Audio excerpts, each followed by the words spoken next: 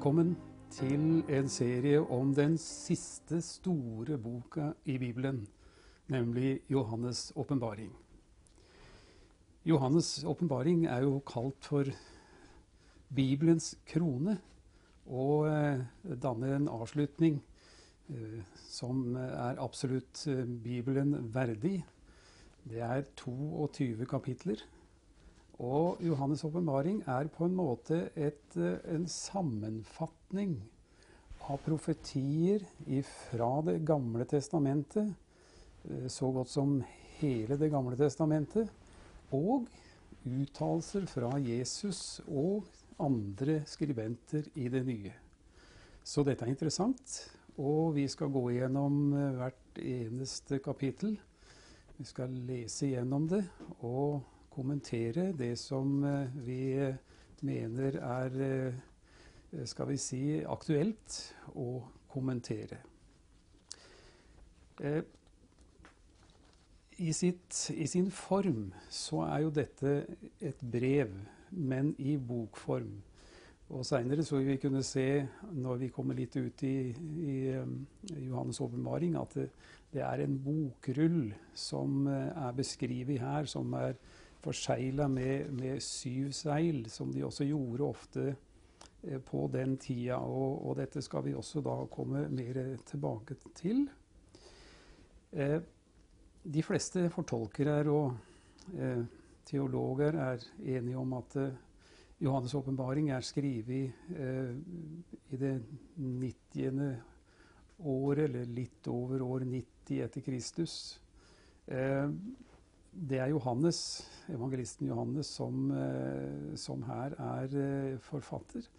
Det går fram av skriftet, brevet eller boka, så det er det stort sett enige om. Og alle de, skal vi si, lærde fra den tida som er umiddelbart etter at brevet er skrevet, er stort sett har konsensus der at det er han som står bak og har skrevet denne boka.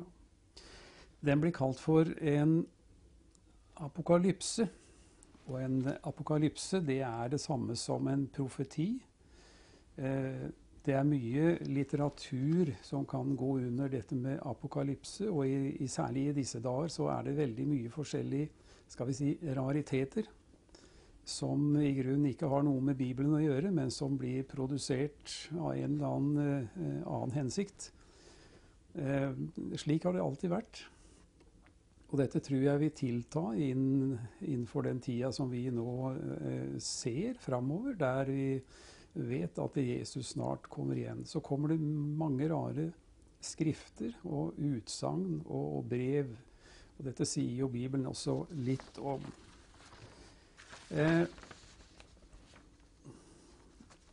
Selve boka er delt inn i, skal vi si, 2 deler. Du kan si at det er 3, men i hvert fall i 2 deler, og det vil vi også se i det første kapitlet, som vi da skal begynne på å lese og kommentere. At Johannes får beskjed om å skrive ned det han så, nemlig hele boka, alle synene. Det som det var det som var på Hanses tid. Dette er kapittel 2 og 3. Og så er det da det som skal skje heretter. Og når det står heretter, så er det etter at Johannes har skrevet ned alt det der, og det som skal skje faktisk etter at vi kanskje har gjort oss ferdig med denne serien. Det vet vi ikke. Men vi vet at det ligger i fremtiden i dag, og det er fra kapittel 4 og ut til og med kapittel 22.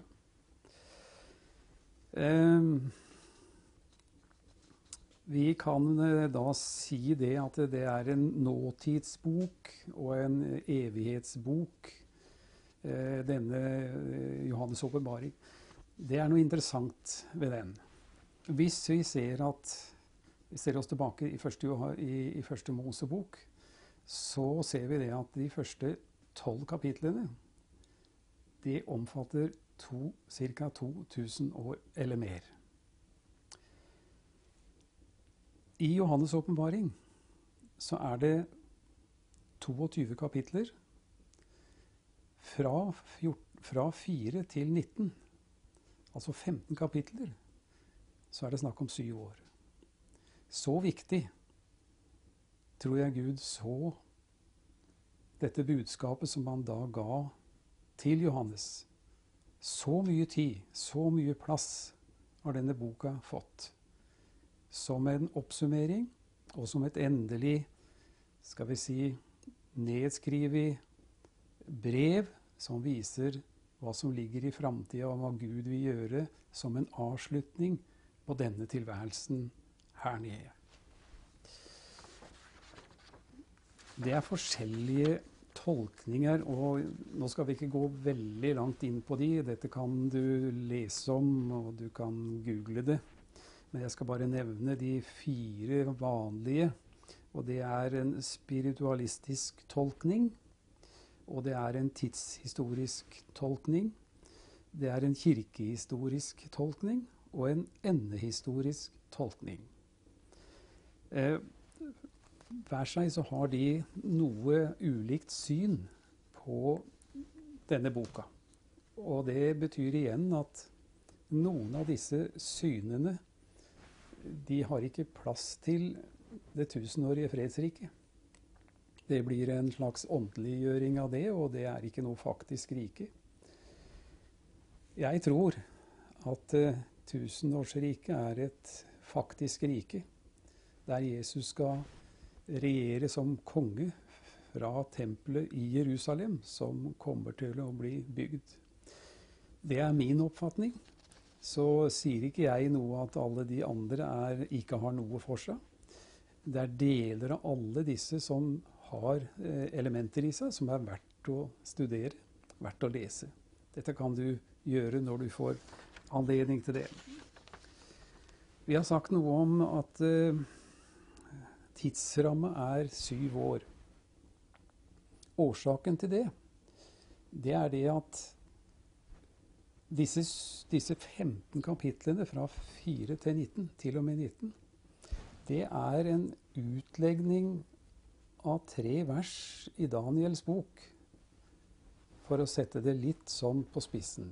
Det er i kapittel 9 i Daniels bok, vers 24, 25, 26 og 27, 4 vers.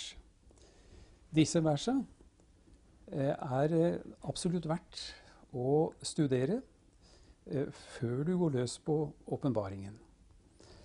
Hele Daniels bok er et grunnlag for å forstå hva åpenbaringsboken forteller om. For det er så mange utsagn, ord og uttrykk som refererer seg til Det gamle testamentet. Så er det det å si også at hele Det gamle testamentet er opptatt av denne siste tida som Johannes' åpenbaring egentlig her står for. Og disse 7 åra er kalt med et annet uttrykk. De er kalt for Herrens dag. Og Herrens dag er i gammeltestamentlig form, så kan det se ut som det er en ensidig tid for at Herren skal dømme et ugudelig folk som ikke lenger vil ha noe med han å gjøre. Det står at det er en trengselstid for Jakob. Jakob er jo et uttrykk for Israel. Og gjennom hele Bibelen, gjennom alle profetskriftene, så vil du se det at de ender ofte opp med en beskrivelse av denne Herrens dag som skal komme. Særlig i Zakaria så kan du lese om hva som skal skje i Jerusalem under nettopp denne tida. Og Herrens dag har egentlig eksistert helt siden, ja, skal vi si helt siden Adam og Eva. For den første varsel om Herrens dag, den kom etter fallet i Edens hage.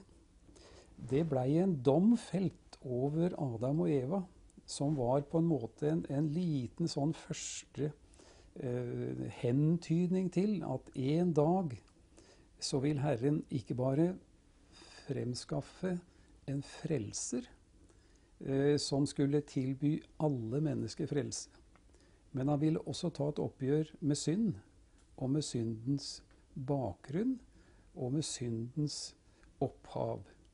Og dette her er det som Johannes' åpenbaring beskriver. Vi deler inn hele skapelseshistorien og opp igjennom alle tider fra Adam og Eva i 7 forskjellige perioder. Alle disse periodene endte opp med at mennesket gikk på et tap. De fikk anledning til å administrere seg selv. De fikk anledning til å prøve seg i forskjellige episoder opp igjennom, å bruke det uttrykket. Men alltid så gikk de på en smell, som vi sier. Og dette er også da et symbol og en forvarsel, en del av dette med Herrens dag, der Gud måtte gripe inn med dom. Og slik så går det da fram helt til den tida kommer, at Herren virkelig tar et endelig oppgjør med den ugudelige verden. Og det er det Johannes' åpenbaring her beskriver, nemlig denne trengselstida. Trengselstida er delt opp i 2 deler. Det er 7 år som er delt opp i 2. Og Bibelen bruker et uttrykk eller flere uttrykk på disse 2 halvdelene. Det er 1260 dager og 1260 dager. Det er 42 måneder og 42 måneder. Og dette her er igjen da referert tilbake til Det gamle testamentet, som igjen kan gi deg en dypere forståelse av hva disse uttrykkene egentlig står for. Når vi nå leser, så skal vi starte da med det første kapittelet, og sånn som jeg ser det nå, så vil hver episode inneholde da et kapittel, slik at når vi da er ferdig med denne serien, så vil vi antagelig ha 22 episoder som da skal dekke hele dette mektige skriftet. Det blir ikke sånn at vi kommer til å kommentere hvert eneste vers i sin helhet. Da vil vi ikke bli ferdig med denne serien før lenge. Det er antydet sånn som 90 bibeltimer for å gå skikkelig gjennom en sånn serie, og dette tar vi ikke sikte på. Den er laget slik at du som er interessert i Bibelen, men som kanskje ikke har våget deg så mye inn på Johannes' åpenbaring, at du skal få både lyst og anledning, og kanskje litt mer bakgrunnsstoff for å begynne å studere mer på denne enn du har gjort hittil. Så når vi nå starter opp, så vil jeg ta for meg viktige ting. Kanskje slå sammen en del vers og uttrykk. Det jeg kommer til å gjøre, er at jeg skal lese hvert eneste ord i Johannes' åpenbaring. Og jeg vil begynne hver episode med å lese gjennom hele kapitlet. Vi leser ikke så mye Guds ord lenger, så derfor så har jeg bestemt meg for det, at jeg skal lese da igjennom, og så kommentere i etterkant. Så da starter vi opp med vers 1 i denne mektige boka. Og jeg håper at du vil være med meg videre og oppleve denne reisa som det er gjennom en tidsperiode da først på disse 7 åra, og så skal vi bevege oss inn i tusenårsriket. Vi skal høre om dommen for den store hvite trone, om det nye Jerusalem, om paradiset, og om den nye himmel og den nye jord, som er skapt for deg og meg som tror på Kristus. Jeg leser fra vers 1. Jesu Kristi åpenbaring, som Gud ga han, for at han skulle vise sine tjenere det som må skje i hast. Han sendte bud ved sin engel og kunngjorde det i tegn for sin tjener Johannes, som har vitnet om Guds ord og Jesu Kristi vitnesbyrd, alt det han så. Salig er den som leser, og de som hører det profetiske ord, og holder fast på det som der står skrevet, for tiden er nær. Johannes til de 7 menighetene i Asia.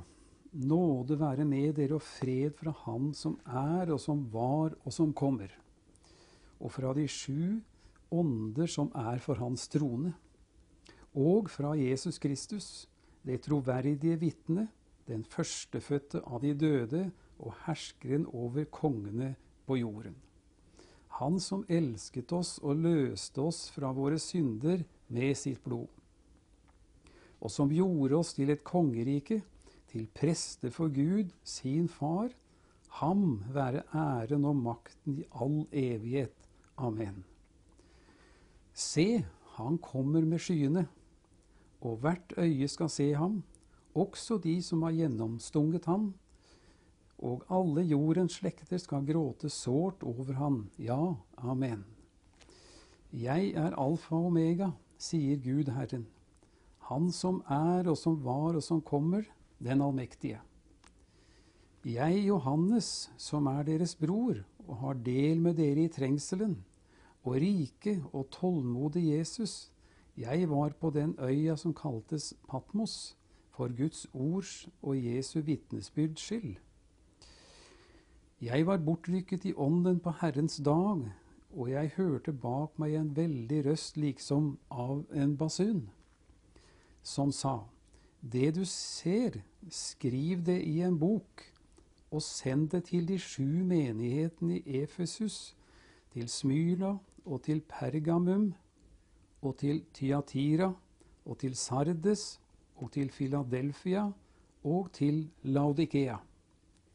Jeg vendte meg om for å se røsten som talte til meg, og da jeg vendte meg, fikk jeg øye på 7 lysestaker av gull.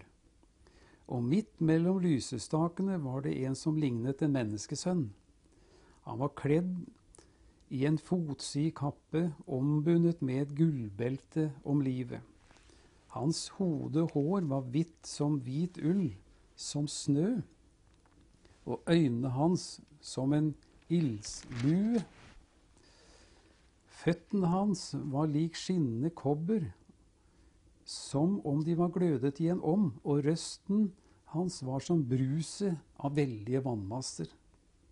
I sin høyre hånd hadde han 7 stjerner, og av munnen hans gikk det ut et tveegget skarpt sverd, og ansiktet hans var som solen når den skinner i sin kraft. Da jeg fikk se ham, falt jeg ned for hans føtter som død, men han la sin høyre hånd på meg og sa, frykt ikke, jeg er den første og den siste, og den levende. Jeg var død, og se, jeg er levende i all evighet, og jeg har nøklene til døden og dødsriket. Skriv det du så, det som nå er, og det som skal komme etter dette. Og hemmeligheten ved de 7 stjernene, som du så i min høyre hånd, og de 7 gullysestakene. De 7 stjernene er engler for de 7 menighetene, og de 7 lysestakene er de 7 menighetene. Ja, dette er mange, skal vi si, kanskje for nye bibellesere, litt vanskelige ord og uttrykk, og i løpet av denne serien så kanskje du vil få en dypere innsyn i nettopp dette. Johannes åpner her med å si at dette er Jesu Kristi åpenbaring som Gud gav ham, og som han ga til Johannes. Så egentlig så er det ikke Johannes' åpenbaring, men det er Jesu Kristi åpenbaring som han ga til Johannes. Så har vi det klart. Og så står det der i vers 3, salig er den som leser, slik som vi gjør nå, og som hører det profetiske ord. Og dette er profetiske ord i sin ytterste konsekvens, og som holder fast på det som der står skrevet, for tiden er nær. Og så skriver han da til 7 menigheter i Asia. Og dette er da i dagens Tyrkia at disse menighetene lå. I den vestre delen av dagens Tyrkia så lå disse 7 kristne menighetene som denne boken, dette skrivet, skulle gå ut til. Og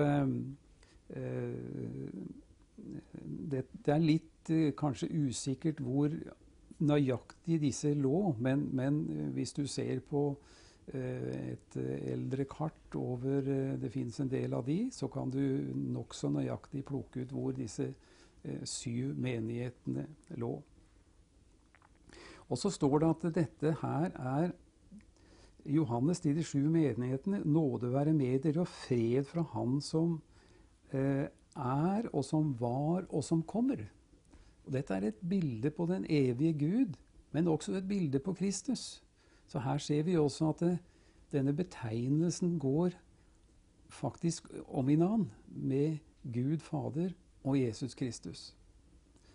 Og fra de 7 ånder som er for hans trone, de 7 ånder som er for Guds trone, det er et bilde på at hans ånd ser absolutt alt.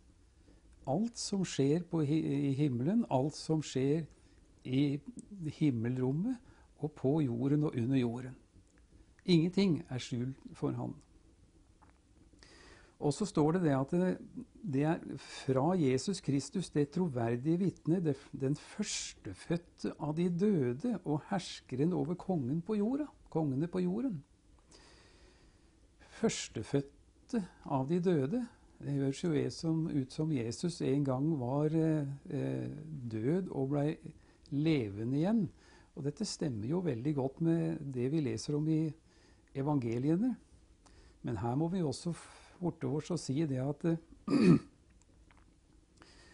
han var ikke død i åndelig forstand. Den evige Gud som bodde i Jesus kunne ikke dø. Men det var mennesket Jesus som døde. Og når det står at han er den førstefødte, så kan det bety 2 ting. Det kan være at han da var den første i rang. Det er noe det kan bety, og det betyr det med Jesus. Han er den førstefødte, han er den første i rang. Han blir kalt menneskesønnen, så kaller han oss andre for brødre og søstre. Der har han en rang som er foran oss. Og den førstefødte er også et tegn på at det er den første som gikk ut igjen fra dødsriket. Se, han kommer med skyene, står det. Og vi vet at i Bibelen så står det at han skal komme, og alle skal se ham når han kommer tilbake til Oljeberget. Og her skriver Johannes at hvert øye skal se ham, også de som har gjennomstunget ham. Johannes sier videre her i den 10. kapittelet, 10. verset, at han var bortrykket i ånden på Herrens dag. Og Herrens dag her kan faktisk bety søndagen, men det kan også bety at han var bortrykket til den tida som denne boka beskriver, nemlig Herrens dag som et uttrykk for en tidsperiode som går fra bortrykkelsen av den kristne menighet gjennom hele tusenårsriket og like inn til den nye himmel og den nye jord. Og da han vender seg om, står det i vers 12, så han blant lysestakene en som lignet en menneskesønn. Og denne menneskesønnen, han er nevnt faktisk i Daniels bok som en slags ærestittel, kan du si, for mennesket. For han valgte å kalle seg menneskesønnen, og dette kan du studere litt på når du får sjans.